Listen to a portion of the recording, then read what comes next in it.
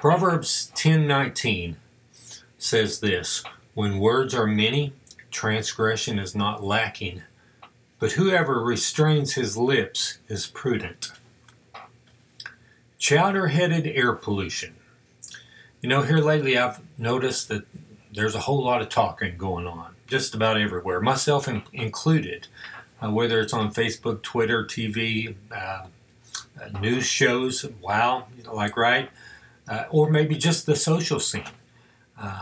There's a lot of mambo-jumbo, crack-brained babble that's floating around. And for me, it goes like this.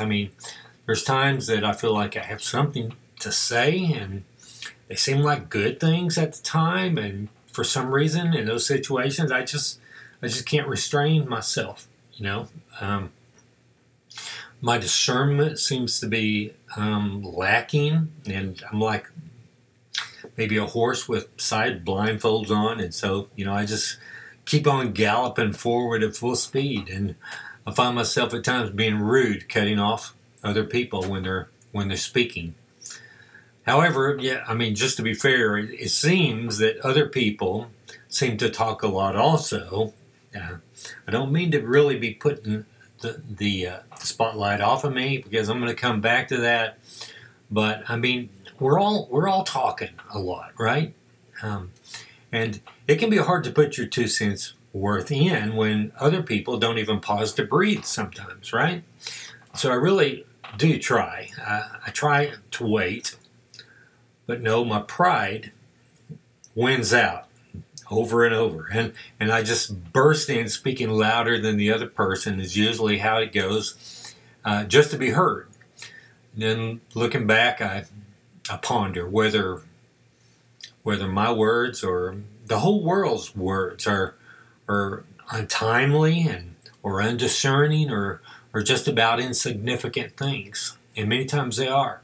I wonder, just thinking about it, on any given day, how much chowder-headed air pollution is filling up the world's atmosphere. James 1:26 says, "If anyone thinks he is religious and does not bridle his tongue,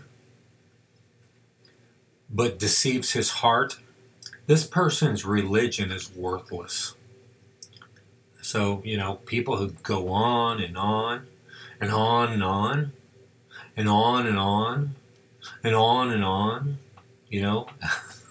many times they do so to promote themselves, show off how smart they think they are. I do that. I think I really do. Or else sometimes they go on and on just to make defenses for themselves to keep them from being found out in some way. But sin is right there at the door. When we find ourselves speaking many words, consider it a red flag in your life. Double check whether your words are glorifying God or if you're glorifying yourself and your own ego's personal opinions of whatever it may be. Be careful, because sin is always wanting to get a word in edgewise. Father, please help us to guard our words, Father, for your glory. In Jesus' name, amen.